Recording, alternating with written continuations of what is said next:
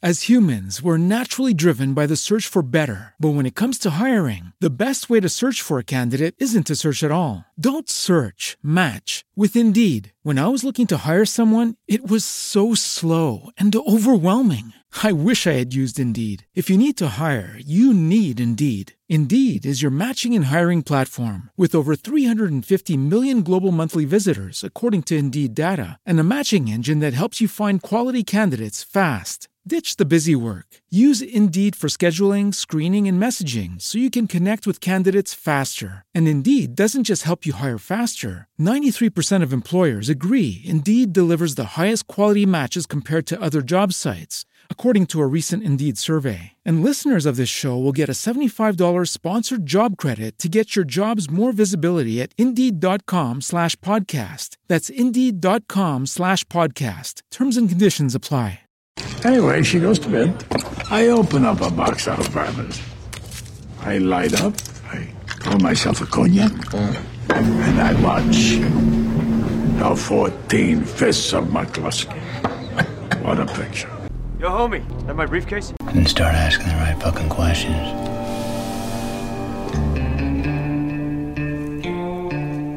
Ladies and gentlemen, welcome to a very special Rum and Rant podcast. I am your host, Blake Howard. Firstly, oh my God, thank you so much to the new crop of patrons who've just come through on One Heat Minute Productions Patreon. We're now just over 50, which is nothing to sneeze at. I'm really proud, and I promise, I just want to shout out to here for you guys as a further incentive. If we get to 100, I will announce what the next Minute by Minute podcast is happening on the show. I am not announcing it and not committing to it until we get to that. So I'm just letting you guys know that right up front. But the blessing of Rum and Rant, or this morning, an early morning in Sydney, Roast and Rant, is that I get to just talk about all the other movies that, while I could totally dedicate a Minute by Minute podcast to them, sometimes I just don't have enough hours in the day. So what I get is this little tiny aperitif for you, this beautiful entree, and I bring on great people to talk about something that I want to talk about.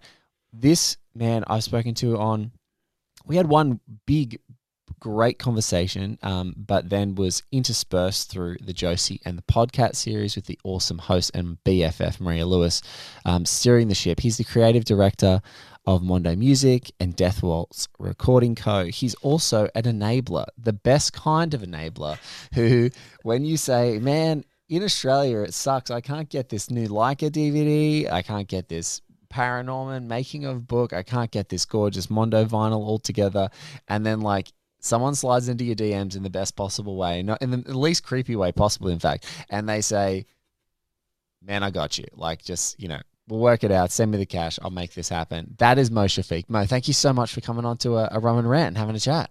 Oh my God, thank you so much for such a lovely introduction. You know what? Honestly, it happens so infrequently that my interests align with others. And I don't mean that in like a very general, obviously Josie was a big one. That's why we were fast friends. And same with Maria. But with Paranorman, it's so infrequent that anyone brings it up that it is like a spotlight, like a bat signal into the sky that I can see anybody or sniff it out that anyone's a fan. And I'm just like, I want to quick to help. Look, so let's quickly just before, I mean, I can't imagine that people listening don't know too much about it, but essentially back in 2012 was a funny year. It was a year of two massive horror animation movies. The first one was Tim Burton doing Frankenweenie, like turning that into a feature-length thing. The full-length one. And so, which is a delight. Totally great. I remember there was a lot of buzz of Frankenweenie in the year, and it's such a cute story, and you should see it. But Leica Studios, Chris Butler and Sam Fell were the directors, and Chris Butler was the co-writer, back in 2012, made a movie about a little boy who lives in a town, and he's isolated and alone and a bit of a geek, and in fact a massive horror movie geek. And his favorite viewing partner for horror movies is his dead grandmother who lives in his house. His name's Norman, and he can see ghosts and zombies. And ultimately what he finds out is that there has been a curse on his town, and Mr. Prendergast, who's a distant relative of his, voiced by John Goodman, has been helping that curse be suppressed for some time. And when he passes away, the burden goes to Norman. And rather than just picking up the mantle because of a couple of mishaps that happen along the way, he then has to find out what the actual origins of this curse are, which goes all the way back to sort of the Salem-esque witch trials in his town. And I just have to say, like, this movie completely blew me away. Like, I remember a lot of friends were talking about Frankenweenie. I'm like, no, there is actually Paranorman. This thing is like, from the moment I saw it, I was like, this is like Miyazaki level, finally American, American mainstream animation. And like, while Pixar had been so dominant, I was like, and really hitting those heights, I'm like, no, this is a new successor. This is something different. It's going for something even more ambitious. And I just adored it from the second I saw it. When you saw it, what was that reaction? You know, I had a different entry point to that because I was a huge Tim Burton fan too, and I remember it sort of aligning my interest to finally see that brought to the screen. But I had just started at Mondo maybe about 6 months before this film got announced, and we were like, for those who don't know, Mondo's an American pop culture collectibles and music and poster company. But back then we were just the poster company. Even before I was doing music, we kind of hit this zeitgeist of studios seeing the appeal of alternative key art. You know, if you've ever Googled Mondo poster, you'll see this. But, you know, like, it started in, you know, we started doing it in 2008, 2009, mostly in Texas. But like, as the studios caught wind of all these, you know, Ain't It Cool, Alamo Drafthouse type of screening events with fans, like, they really wanted a slice of what Mondo was offering, and that aligned with Laika's second film. You know, everyone had seen Coraline, and Coraline sort of was huge in America. It was a huge deal. Yeah, I huge saw it splash. in theaters. Amazing. It's a masterpiece too. But the follow-up film, you know, it took them 3 years to do it. I believe it was 2009 was Coraline. They reached out to us and they were like, hey, we're doing this new movie, we want your help doing some of the marketing. And so there's a lot of like technically that are considered Mondo posters, but they're not, that we did like alternative art that was like on billboards in LA that were just sort of, I forgot what the tagline was. I think it was like weird is like, you know, weird is good or weird is cool or something like that. Like, you know, weird wins or something. I can't remember what it is now. I should have had that prepared, but I'm actually, all this stuff is sort of just flooding back into my brain because this is a decade ago. So we got to see it a little bit in advance, because they were like, look, Mondo's all on. We actually special requested Mondo. They snuck in Mondo references into the movie, and that's what if you heard maybe 2.5 minutes ago something falling while during the recording, it's because I remembered that I have this Mondo sip from the film that we made some just for fun for an advanced screening of the film, because they called it this, and there were like a bunch of fake movie posters in the movie, and like they gave our then creative director a bunch of like the zombie slippers and the Paranorman foam posits. Like, there was like a lot of gifting and like nerding out between us and Laika, and we are still very good friends with Laika to this day because of that whole process. And I gotten to tour their studio multiple times. They've shown us movies in advance. Like, I got to see A Missing Link like 2 years before it came out. Like, all these things, and like all because of Paranorman. But I will say that no movie since Paranorman in the American animation sector has done it for me the same way that this movie is. And you say it's a masterpiece, I full stop agree with you. It is a movie that 10 years since I think about all the time, every season. I think it's a perfect movie, and I think that it is like one of the undersung and under-discussed American animation films of our generation. Yeah, so many animation films have the burden of some form of, I don't know, like, there is some form of moral, you know, in the true sense of a fairy tale, there's some sense of moral responsibility that at the end there's going to be a lesson. And I think what absolutely completely floors me for Paranorman and then later Kubo and the Two Strings, which is probably like the most that it's ever chased the dragon since for me, like, Right, right. Paranorman than Cuba. But I just remember Norman and watching this little boy confront this curse. And at the end of it, it being a dialogue about letting go and about finding peace in refusing to let the hate that you have or the hate that has been like thrown at you, like stay alive. And I just remember I watched it as soon as, thanks to Mo's unbelievable care package, which instigated this chat, I watched it Paranorman again on brand new Leica Blu-ray. And I just was like, I can't believe they made this happen. I can't believe that the nexus, this huge, like, hilarious and heartfelt sort of funny, like, gang of misfits, their own, like, kind of Scooby gang that's in this movie featuring Norman and his sister and his best friend, Neil and Neil's brother, voiced by Casey Affleck. There's just so many. We'll talk about the voice cast soon, but just so many great people of this little Scooby gang. And then hitting this moment where you've got the witch at the center of this curse, which turns out to be a little girl named Agatha, which is just like Norman, that was persecuted for being different, and just watching him confront her and watching these two people help find a way to find like peace in the world and peace in the afterlife and peace just with who you are. And I just was like, and it's done in this epic, spirited away, maximalist, way at the end of the movie. But I will never get over it. And I'm not even talking about Neil's like most hilarious Jason / Leatherface introduction as his best mate standing in his backyard, or any of the like outstanding other tidbits that are in this movie. But that ending, it's as good as endings get. Like, I can't, you can't devalue how good it is. Well, yeah, because it's you're right that, like, in a Pixar world, in a Disney world, there's a lot of emphasis on sort of a very neat and tidy structure. But the thing about like Leica coming into the animation space was that they had this, because of Coraline, they sort of, I think, unfairly got pigeonholed into a little bit of a horror niche. They leaned into it with Paranorman, and I think that was sort of their cross to bear moving forward, especially with like Missing Link coming out. I could tell that no one really wanted to see what a lighthearted Leica movie was or a comedy was. But like Paranorman isn't like a horror movie, it's not. In fact, if anything, it's like an anti-bullying tale, but also like, and like in a very traditional way, but just done a little bit more abstractly.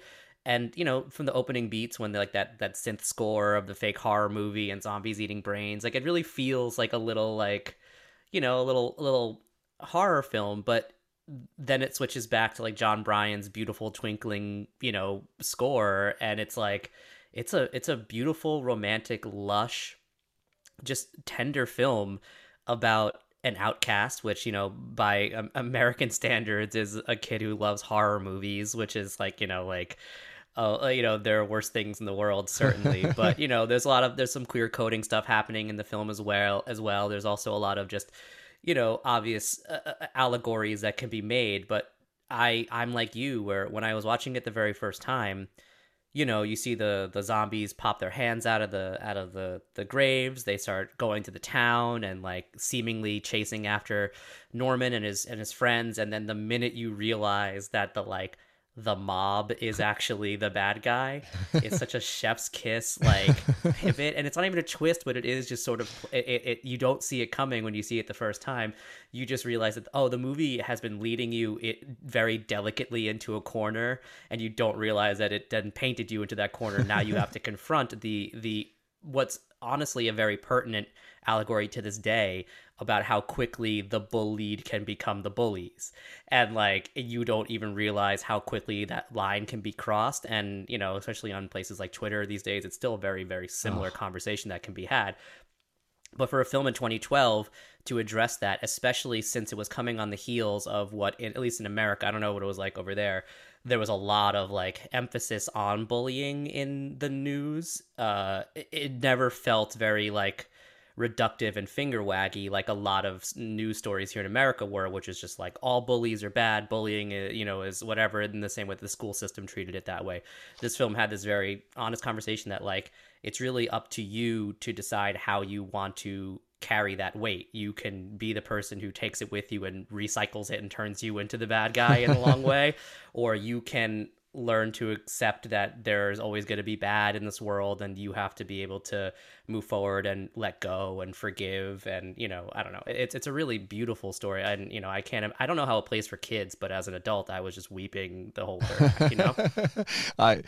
I have tried to play it for my daughter who's 5 a couple of times, just because there are literally only so many times you can watch Polly Pocket, and with all due respect to Polly Pocket and or Dougie or whatever the other shows that are currently in circulation, I'll throw it on occasionally, and there's a lot of like perplex, but I know that it's there. Like I can see that they've got the same beats of like a great Pixar movie, so like it inflames curiosity, like so you can sort of see that. But you were just talking about bullying, and I remember Lee Hirsch did a documentary released in 2011 called Bully, and I remember interviewing him way back then. I was doing reviews and stuff like that as I was, and I remember interviewing him around that movie, and so it's funny that you'd say that. But I also love just the incisive and very kind of philosophical take on bullying, that like it's rooted in fear. Yeah. And they paint it so beautifully in this, because it's like the metaphor stands for itself. Like the zombies at least look scary. And my favorite thing in this movie is these 5 or 6 panicked zombies who are so scared of like real people. Like they walk into this town and they see people coming out of dive bars, and they see, someone doing graffiti, and then they see Norman's drama teacher.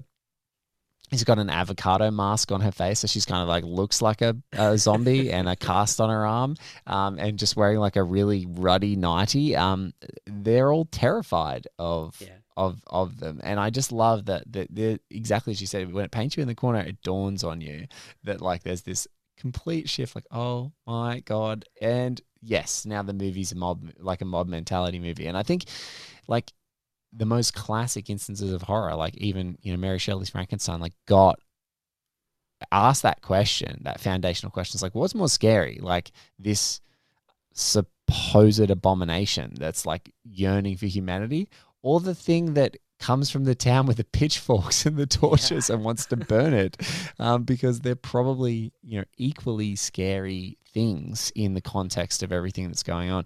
But, you also mentioned lush before, and in so many movies, like it's so many movies, it's a cliche, and then now it feels like a bit of a callback or a little bit of a stylistic flourish. You usually see the main character. Sometimes it's done as like a post.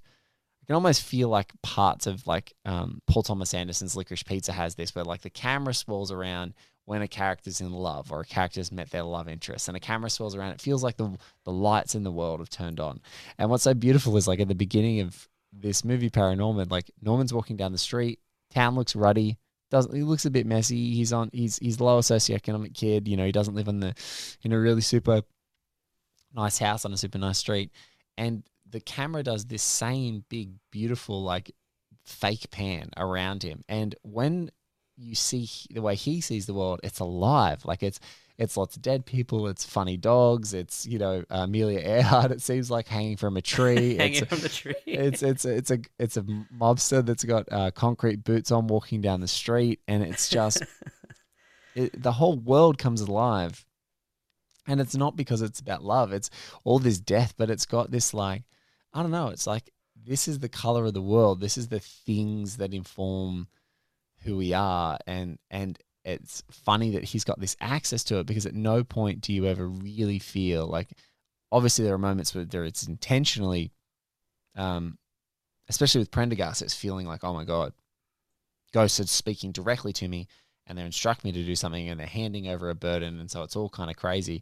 But it never feels like his gift is bad, and I think that's such a nice subversion of like, if you could hear ghosts, you've been tortured. And I think in a post Sixth Sense world, you kind of have to go, all right, how are we going to do this differently? Because it's already kind of been done as good as it's going to be done. It's always everyone else's problem, right? That's the whole thing about it. Right? It's not his problem. He feels burdened by it.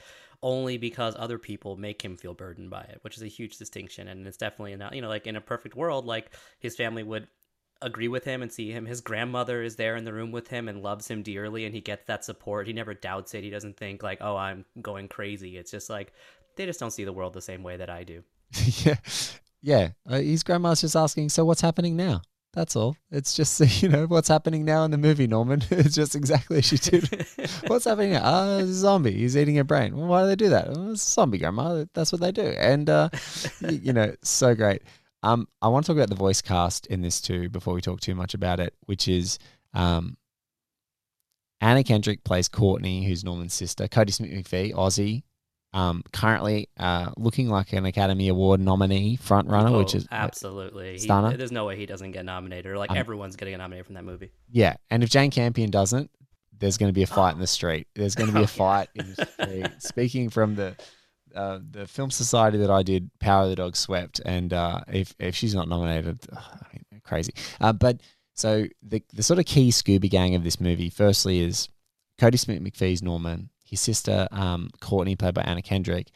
Alvin, who's a bully at his school, which then sort of like turns into a fast friend, voiced by Christopher Mintz-Plasse, which is just awesome. Nice little subversion of a bully. Tucker Albrisi plays Neil, who is just the cutest, most adorable, legendary best friend you've ever seen in anything. Best. Oh God, that like what a tender performance. Like what a sweet little like. I have no idea what the actor looks like compared to his performance in the film, but like it is one of those like I only hear that voice matches that personality so much. Yeah, well, he actually Tucker Albrisi looks kind of like his character. Like he kind of looks like Neil, but like older, and like it's weird because you look at him like he's the only one that really looks like himself. And then Casey Affleck plays Mitch, who is Neil's older brother, a big swole.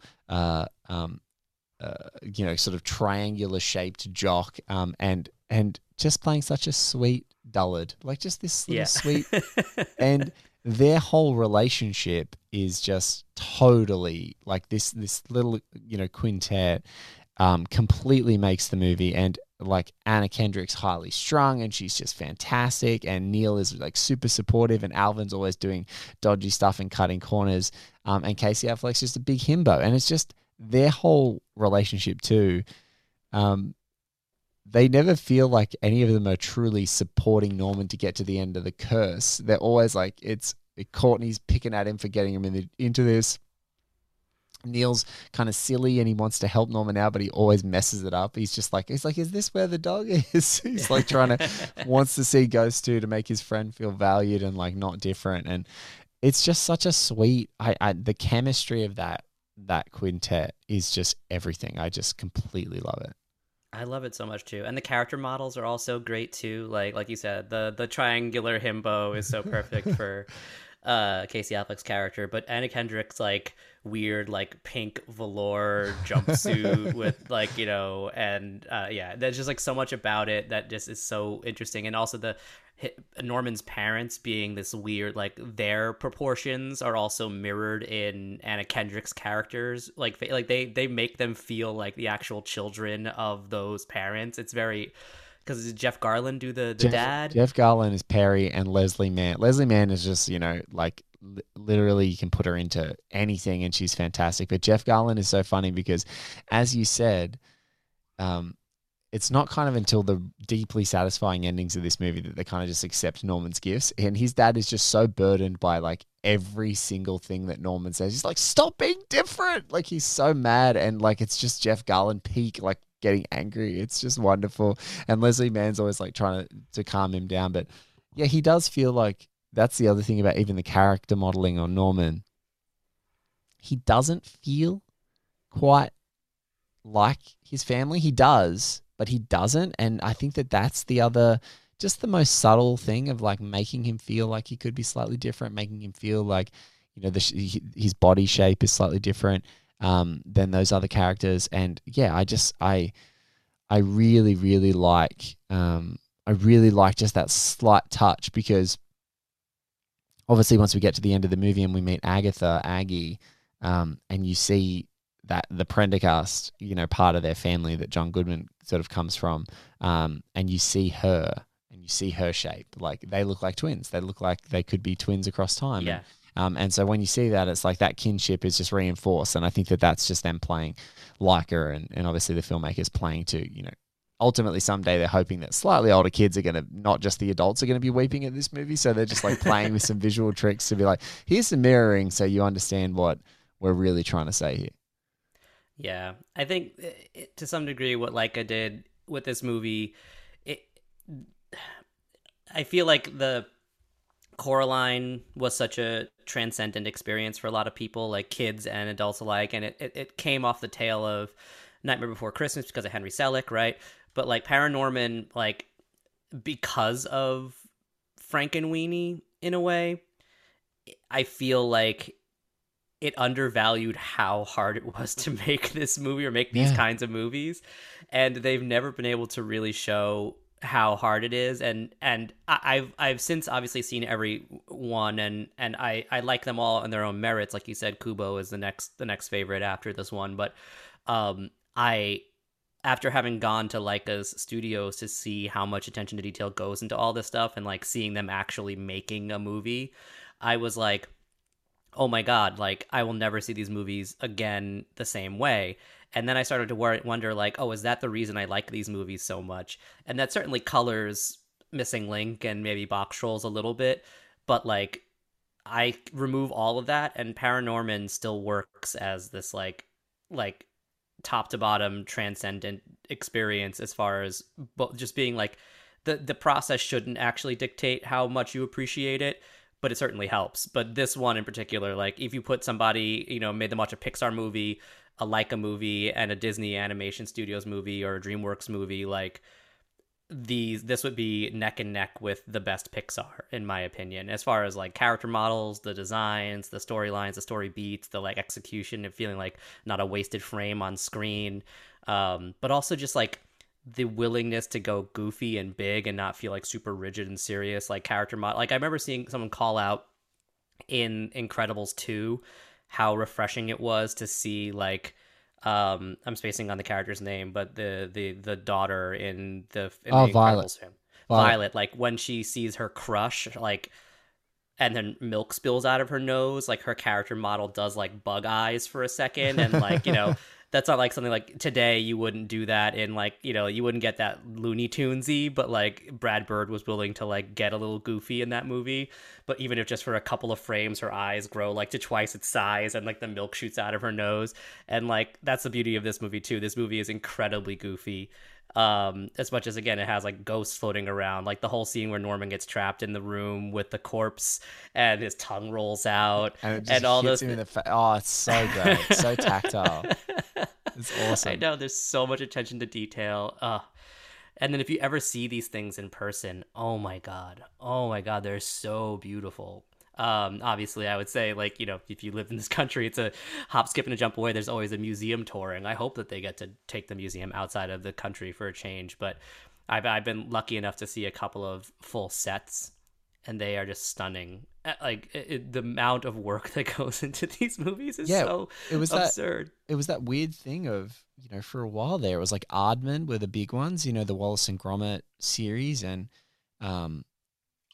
Nick Park, obviously. And I think about when you said about The Craft, there's a scene and I'm just struggling to remember, it was in the show or one of the movies, where Gromit is racing around Wallace's house, and he's putting the tracks to a train out in front of him to steer himself around the house.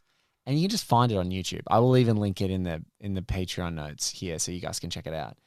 And every time I see it, I go, this is a masterpiece. Like, it's like one of the best action set pieces you've ever seen committed to screen, because it's literally someone moving a toy. Like, get an action figure and do a stop motion. We've all got apps we can get on our phones for like nothing, but just try and do a stop motion and watch the fluidity and the way that Gromit's gorgeous ears are like flowing in the fake breeze that doesn't exist.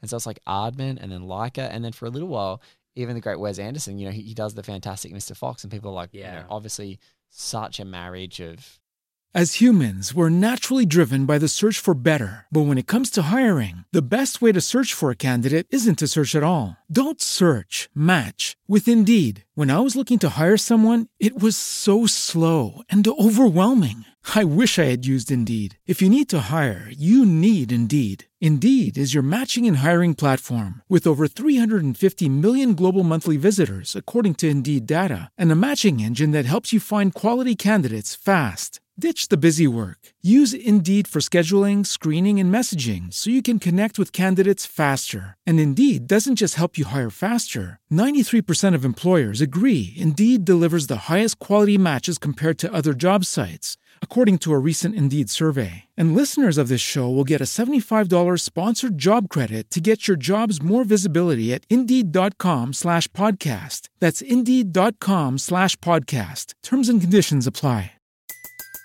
Everybody in your crew identifies as either Big Mac Burger, McNuggets, or McCrispy Sandwich. But you're the Filet-O-Fish Sandwich all day. That crispy fish, that savory tartar sauce, that melty cheese, that pillowy bun. Yeah, you get it. Every time. And if you love the Filet-O-Fish, right now you can catch two of the classics you love for just $6. Limited time only. Price and participation may vary. Cannot be combined with any other offer. Single item at regular price. Ba-da-ba-ba-ba. Everything that he needs for visual composition. You know, such a guy is all about visual compositions and tones and textures, and he can maximize his opportunities to manipulate mood and tone in that way. But then you've got every freaking character in that movie that has their own unique models, their own weird, outstretched or scrunched up or whatever the case may be, disgusting characters as well. I love how they you know, this and Fox both embrace the disgusting characters, and it's just, you're moving every single gesture, every single hair, every single, you know, snarl, like it's multiple facial things happening at the same time. I'm always so impressed because there is a ridiculous amount of craft, and I like when that tongue hits Norman's face and Prendergast's corpse, when it hits his face, I'm like, that is so gorgeous. And I think also the other thing is they really optimize and do what, like, in 1993 Jurassic Park could still do, which is like you needed a gigantic dinosaur monster that was big enough for people to interact with, and then augment it with other special effects so that, like, it's the perfect marriage of, you know, physical, tactile, you know, real shooting on sets, and then just like cleaning up, you know, there's a wire or there's a guy holding his hand with a velociraptor, you know, moving that guy out of the frame. And so I think that effortlessness makes people just like, and then you go, no, it's puppets, guys. Like it's little tiny puppets essentially. And yeah, so that's the other thing I think that resonates for me is when you see craft on display in the best possible way. I think it does. I think it implicitly imprints on you because this is not normal. Like when you watch Wallace and Gromit, I think now there's probably some digital effects that those guys can use to make a virtual reality version of what those characters are. But like, there's nothing like seeing the original clay. Like there's nothing like it. Well, yeah. I mean, there's been long-standing rumors that they're gonna do a Paranorman TV show. I don't know if that's something you just heard. Oh, that also might be something I'm not supposed to share or not. But I'll confirm that with you. You can cut that out or not. But when I heard that, I was like, well, certainly they can't animate it the same way because there's no way for television episodes they can certainly do it. Like that would literally take them years and years and years. Every one of these movies takes them like 2.5 years to do because I think the math that I heard was like on a good day you get like per set like 4 to 6 seconds, you know, a day. And like, so in a good week, if you're shooting multiple sets in a good week accumulated, you get like a minute, you know, like a minute or a minute and a half of footage. And so you're like, okay, there's 90 weeks. That's nearly that's nearly 2 years without a single visual effect. Yeah. And, you know, they're putting them together at the same time, you know, like they're editing it all in real time. And there's probably people who are cleaning it up and process in the back end, like every day. So it's not just like, but the actual photography, you know, and these movies are, yeah, like 80 Yeah, exactly. It's like it's so labor intensive. So yeah, there's no way if they were to make an animated series that they'd be able to do it that way. Instead, it would emulate it, right? It would probably be just CG, not to diminish that process. I know that's also a very labor intensive process, but the idea of doing that, but like with a certain kind of filter on it to make it feel kind of like that same universe, but nothing would match the actual imperfection of the animation of something like stop motion. It's just it can't be replicated, and that's why it's unfortunate that people don't really. I don't know. I wish that a Leica film had won Best Animated at least 1 year, so that like they weren't just chasing it still, that they like instead were just sort of, okay, we did it, we can make it, now we are canonized in that world. Like, should have been Coraline, but people didn't know that would be the biggest one they ever did. And Paranorman, for my money, is my favorite Leica movie. I wish that was even had a chance, but Disney just sort of holds the throne, and people just take for granted the like how much work goes into these things in general. And I guess that's part of everything. I forget that there's movies that come out these days with practical effects, and you watch them and you're like, oh my god, like I just watched Little Shop of Horrors for the first time the other day. Great. And movie. like the puppet for Audrey 2 is like a miracle. Yeah, it's like an absolute miracle. And like if you remade that today, there's no way in the world that they would ever attempt to do that as a puppet, right? Like it wouldn't ever get made that way. But at the same time, like I would argue that 25 to 30% of my enjoyment of that movie is the puppet in Little Shop of Horrors. Well, it's like the thing, like Carpenter's the thing. The real practical effects there are the thing. Oh, sorry, are the actual element that makes you marvel. You're like, oh my god, like it's all so tactile and gross, and things happening on screen. And I mean, forgive like literally every other Alien and Predator film since, but it's like, and when you took really tall guys out of those suits that could like jump onto Bill Paxton, it just didn't work anymore. Like it just like there's something fundamental. You made it a CG thing. It never even came close. Like that guy who is dressed in that Predator suit, like picking up Arnold Schwarzenegger in the forest. Yeah, and like whether they had to use a rope or something, because I imagine the Schwarzenegger was giant too. But like, there's just nothing like watching that imposing size, watching that tactile, watching that Stan Winston puppetry of the mouth, and I mean it's insane. And even the 2011 Thing remake, which isn't as bad as people remember, like it's totally fine with Mary Elizabeth Winstead and Joel Edgerton. There's a version of that movie where they were using all practical effects and then they abandoned it. And I'm like, I think about it all the time. I'm like, oh my God, why? What are you doing? Yeah. I guess I've heard that same story and I don't know exactly what it was, but that was their big pitch. They were like, we're going back to practical. And then they pivoted. But they balked at it, I think. Yeah.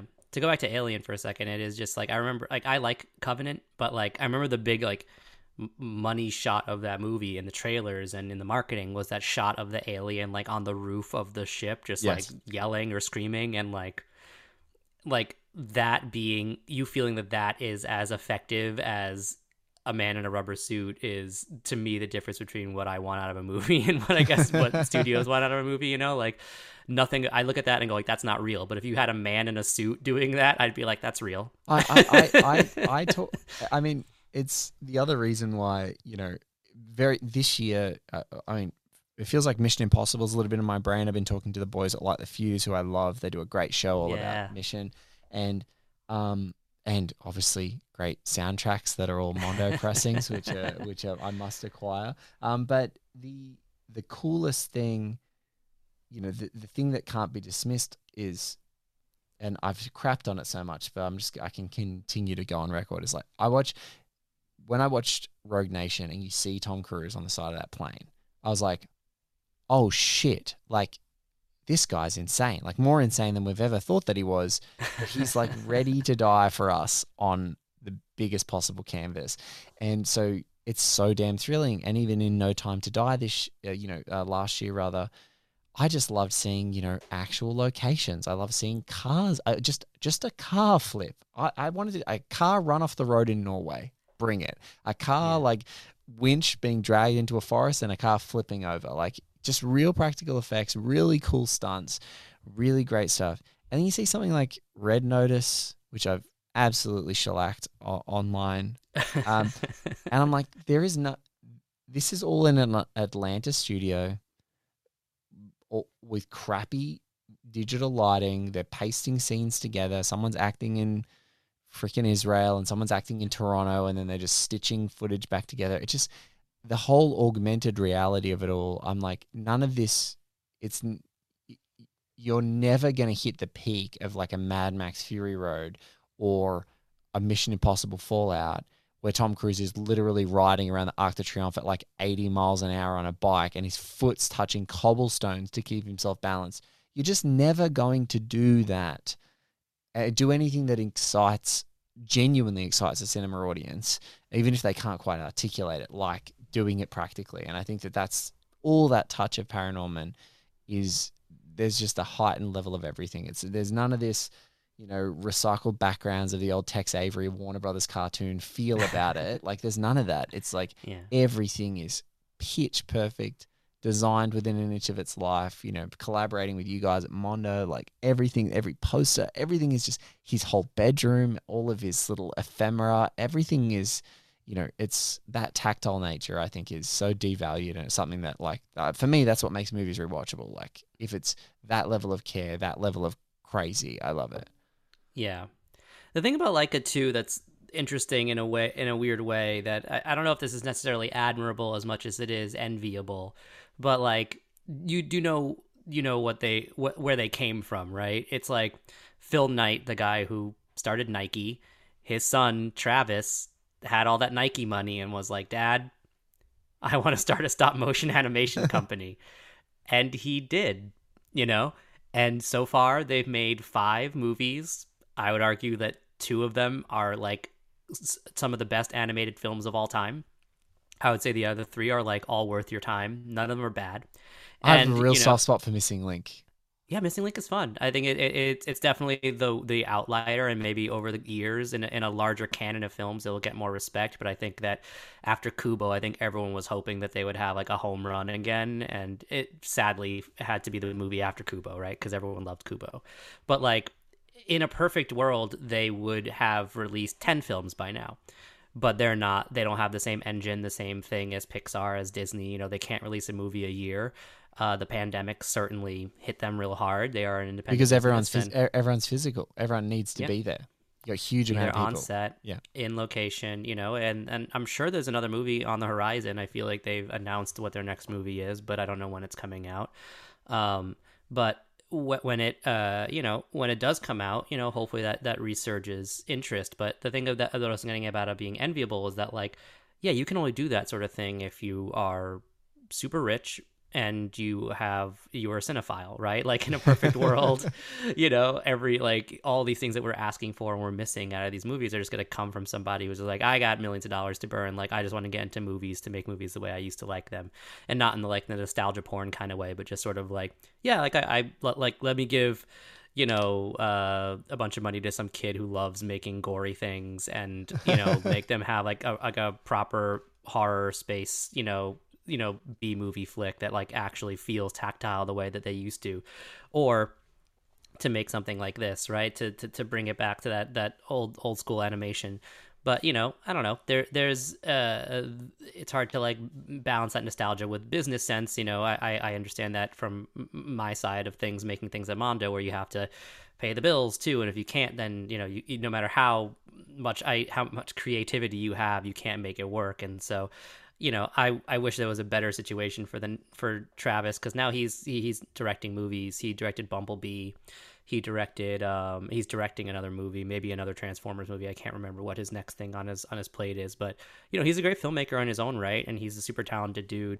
I just money certainly played a big role, but I wish that there was a world in which it wasn't only that like millionaire hobbyists could make things like this happen. But you know what? In defense of Travis Knight, I'm like, after all of the shitbag heirs to huge fortunes have squandered their wealth and their parents' wealth and been like awful people, he's like, no, I'm going to forge ahead in something equally seemingly ludicrous and drastically creative and make this thing. And you're like, yeah, man, that's good. Like, and his Bumblebee movie is a delight. It's so fun. It's so fun, and it's the only one that even kind of comes close to the warmth of that first Transformers movie. But I would argue also that the Michael Bay lunacy of the other Transformers movies, like his particular Transformers movies, are all kind of fascinating, in their own right, whether they're enjoyable. I mean, some of them are bad, but like that first trio of Transformers movies are like, halo jumps and crazy stunts and stuff. Like, even Six Underground with Ryan Reynolds, it's just totally rules compared to like so many other action movies. I'm dying for Ambulance too with Jake Gyllenhaal. So I'm dying for. No, nobody does it better than Michael Bay, and I'm a huge fan of Defender. Though I couldn't do the Transformers sequels. I saw the first and second one, but I was like, I think for my own like fandom and also like of this, I'm just gonna tap out here. But there's certain things I just don't. I'm not a fan of, and with Bumblebee in particular, like I think that its weakest part to me is that like I don't like the Michael Bay character design of the Transformers. Yeah.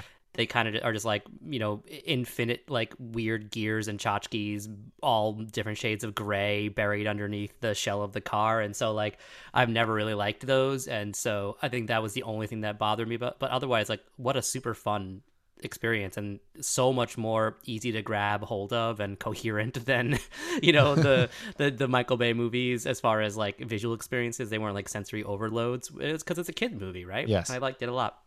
He gets that. But yeah, I don't know, we've gotten off topic a little bit, but at the same time it's more just about like all of this sort of fractures. I feel like after Paranorman is not a step up for them like as a success after Coraline, and I feel like they have been chasing that, and it's such a shame because Paranorman should have been just as big of a hit.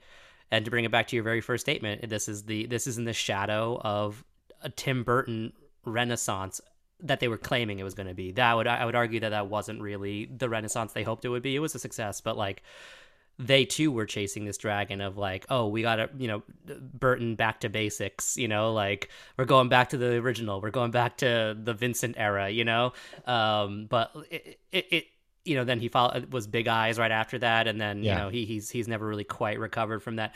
But the idea being that like overshadowed by Burton, overshadowed by Coraline, this one gets forgotten. Like people don't really, and we're on 10 years of it, and like I don't see it on enough. We just did our best of decade lists, and like I nary saw a Paranorman on there, but this was on there for me. It's not, I'm not hyperbolizing. Like Paranorman is one of my top 10 favorite films of the decade of last year. And 2012 in general was a really good year for movies too. I remember that. Like that was the year Looper came out. There was a couple of movies that year that I really, really enjoyed. But Norman was like, it's a massive 2012 movies is a massive year. It's the year that Avengers came out. It's the year that Perks of Being a Wallflower came out. Moonrise Kingdom was there for our Wes Anderson fans. Dark Knight Rises, Cloud Atlas, Francis Ha. Lincoln came out that year. Argo. Zero Dark 30, Killing Them Softly, Django. There's just like the terrible Alex Cross movie with Tyler Perry. The amazing Jack Reacher movie with Tom Cruise. I love that movie so much. I love it so much. Sinister came out that year, which I know that you're a fan of too. Like Sinister completely rules. But yeah, it was an incredible year. But back to Paranorman. I don't think it's, animation films, and this year it's the most egregious and infuriating in some ways, because like the one film that I don't want to see get forgotten this year because especially when it comes to awards, it was last year's movie, but Mitchell's versus the Machines is a outlandishly great film, and it is so amazing, and every other animation that I saw this year was simply okay compared to it. I was like, yeah, this is good, it's fun, it's whatever.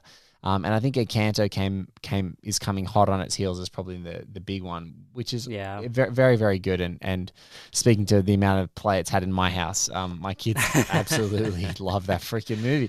But I remember seeing Paranorman, and really relishing Frankenweenie and genuinely think it was one of the best things that Tim Burton has done in this since 2000. It's one of the best things he's done. But all that said, every single person I've introduced to Paranorman adore it.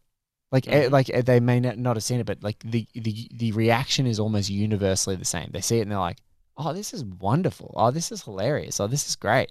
And you're like, "Why didn't I see this?" I'm like, "Exactly. That's exactly what I have to say to you. Exactly. Why haven't you seen this? I don't know. It just didn't have a splash at the time." And then obviously Leica being smaller, they're getting distribution from other partners. I think Universal do them in Australia and around the world and things like that. But they don't have their own engine, their own streaming service, their own thing that they can just constantly re-promote it and do that sort of stuff. And but it's nice now at least that they're kind of maybe taking a leaf out of Travis's dad's playbook in that, like, they're doing their own Blu-ray releases and they're doing way more of their own merch and way more of their own stuff. Because I remember always going like, I would love to like infiltrate my kids by buying Paranorman toys. Like I really wanted like you can't find them, but they're ridiculous on but like reasonably priced ones, or like even Kubo, because then you can be like, here, play with this and then you can watch the movie. Because also the other thing that is about Kubo, it's scary as hell as well in some parts of Kubo. It's not quite for little kids, but it's that perfect sweet spot for me. It's that perfect sweet spot of enough, and I think like My Neighbor Totoro does it as well, which is like, it's the sweet spot for kids where it's scary. It's scary enough, but it can really hit them. Like like that's one of my kids' other favorite animated movies of all time is Totoro, and they just watch it. They went through a phase where they just watched it all the time, and I remember these big moments. And himself, he's sometimes really scary, and late night things, kids running around in the rain, being alone. The little soot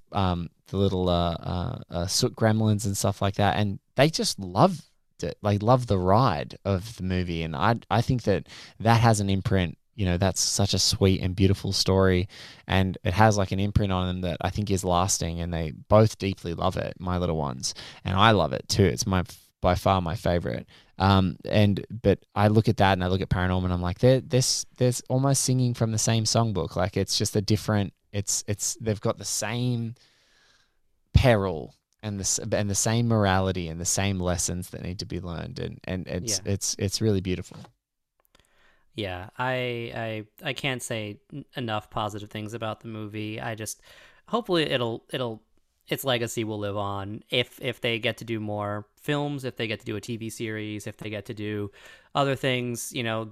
Today it's all about IP. It's all about like brand, building, and in order to have that sort of legacy. But because the world of cinephiles is, as you mentioned, only as successful as how accessible your movies are these days with streaming and stuff like that. Like if I could tell you right now that this was, oh, hey, it's streaming on Netflix, like you may see a bump in people talking about it, but like that's how it works here in America, right? Like sometimes there'll be people like, I'll see that Back to the Future is trending on Twitter, and I'm like, oh, is it the anniversary? It's like, no, it's just that it's on Netflix, and like a whole generation of people are discovering it, and you go like, I thought everyone had already discovered this movie, that there's no possible person in the world who hasn't discovered it. But nope, there's always people who can discover it, and that's the best you can hope for.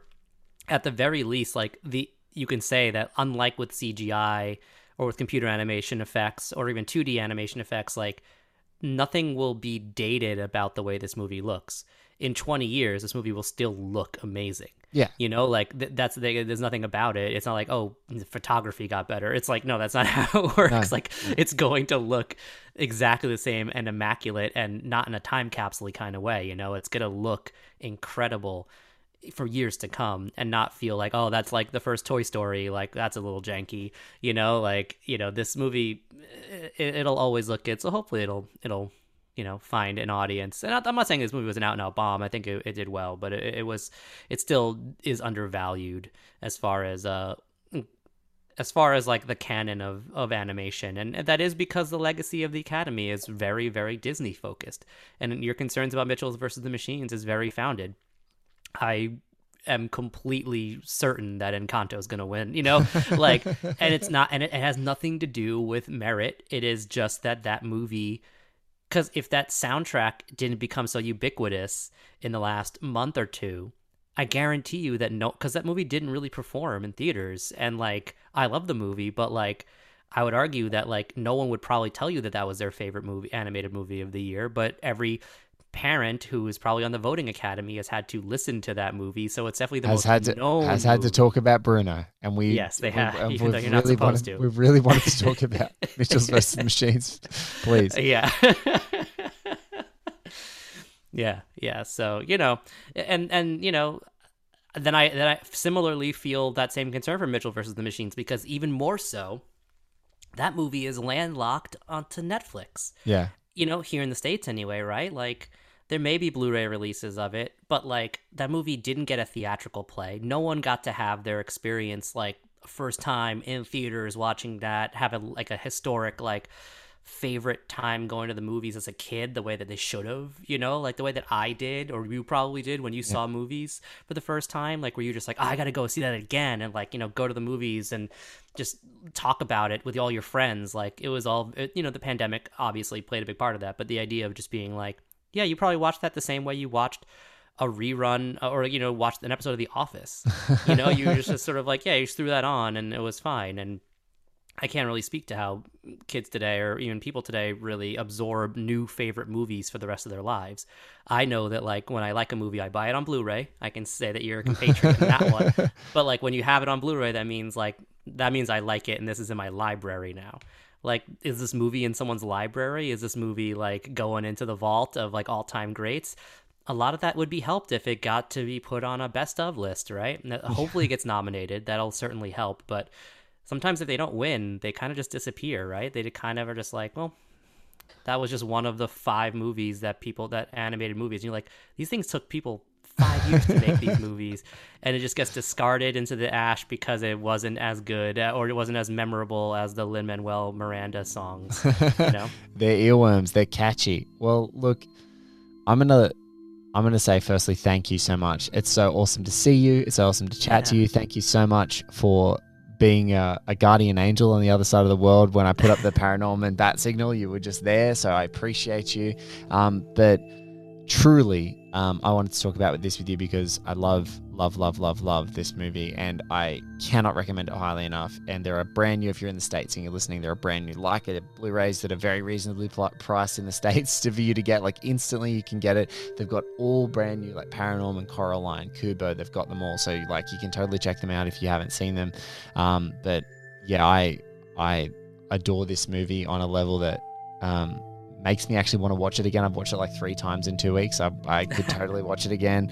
And I just think everything about it and everything about Leica is in this movie. It's like all of that obsessive, nerdy care from that whole company is just, I don't think it was ever as good as it was in this, because Coraline existed. You know, Coraline existed as a story that people were familiar with and could embrace. And I think that that's a huge help for what was the launch pad of their career. But my God, Paranorman and Kubo, they were just different. Yeah, absolutely. Mo, you're the best. Thank you for doing this. Looking forward to talking to you. We'll happily chat to you anytime soon. I know you're occupied talking about Matrix stuff at the moment a lot on podcasts, which is good. But is there anything else you want to plug besides the great work that you already do at Mondo for the end of the show?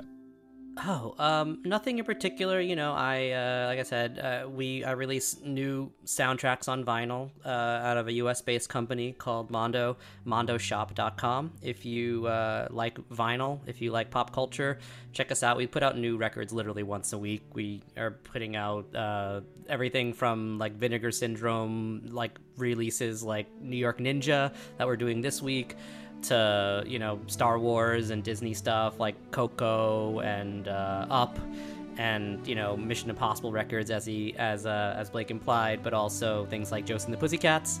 Our tastes are varied, and that was actually one of the things we did very early on, was establish ourselves as the same company that would release Jay Chataway's Maniac score a week after they released the soundtrack to Paranorman. So we take all kinds here, but that's all I got for here.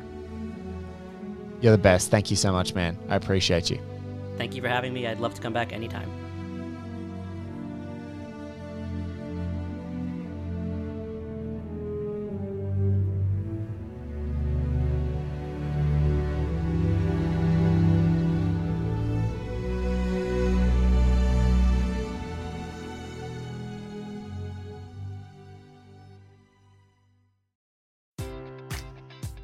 Enjoy all your favorite sports like never before at BetMGM. Sign up using code CHAMPION and receive up to $1,500 back in bonus bets if you don't win your first bet. When you register with BetMGM, you'll get instant access to a variety of parlay selection features, live betting options, and the best daily promotions in the business. And with BetMGM at your fingertips, every play and every game matters more than ever. Remember to use code CHAMPION and receive up to $1,500 back in bonus bets if you don't win your first bet. Place your money line, prop, or parlay bets with the king of sportsbooks today. BetMGM and GameSense remind you to play responsibly. See BetMGM.com for terms. 21 plus only. Virginia only. New customer offer. Subject to eligibility requirements. Rewards are non-withdrawable bonus bets that expire in 7 days. Gambling problem? Call 1-800-GAMBLER. Promotional offer not available in Washington, D.C.